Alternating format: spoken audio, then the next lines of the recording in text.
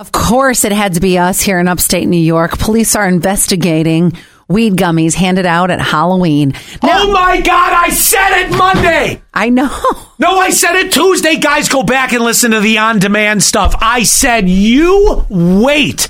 We are going to, for the first time ever, hear this story. And you know, I remember what you said. What did I say? It's all urban legend. There's never been a razor blade found or something to that effect. I did say that, but I said I could see where it would happen now. And Jason was sitting right here. I'll never forget it because Jason, the producer, was sitting here and he said, yeah, because the nerd ropes look just like the regular nerd ropes. And that's up to this point.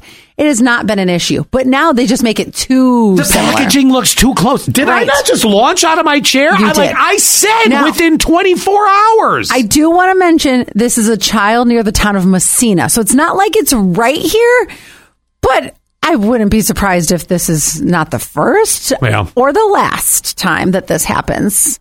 By the way, do you want to know what the candy was? No, well, sure. It was a small bag of Sour Bites Ragin' Reds, which contained THC. Mm-hmm. Yep. I knew it was coming. And you know, the funny thing is, I remember my parents being very diligent on looking at the Halloween candy when I was a kid because we all thought needles and razor blades were in it or they were opened or whatever. Right.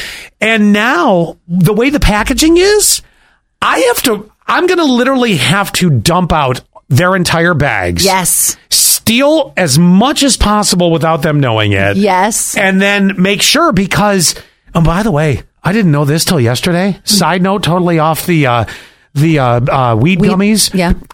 There were some people giving out full-size Twix and candy bars on this kid's roots. I'm like, okay. Yes. I saw a really funny picture that was going around. And I don't know if this was local or not, but there was the full-size candy bars for the kids, and then there was a basket of the spiked Dunkin' drinks, and it said for the adults. Oh, nice. But that's also, you have to be sitting there, because a kid's going to grab one of those. Yeah, let me tell you, this is becoming a neighbor-to-neighbor competition. Like, if you and I lived next to each other, and you found out one year I was giving out full-size Twix, yes, the next year you'd be giving out full-size Snickers. You know what I'm going to do? You know when we're going to go to Hershey Park, and you get the ginormous chocolate bar? I'm going to take a social pic and be like, this year at my house, everybody gets one of these. Yeah, because you said you had nobody show up this year, right? Yeah, not a single damn soul. And I had a whole bowl of candy sitting there. Oh, damn it. I forgot to bring that in again today, too. Don't bring it in, because I don't know where all this candy's coming from. We have candy in our break room and 2 big bags. Somebody dumped a bunch of Reese's peanut butter cups on my desk. I'm like, this has got to stop. This has to end. Or we're all going to be in for a tummy tuck part 2. I know. I can't work out enough to get this candy off.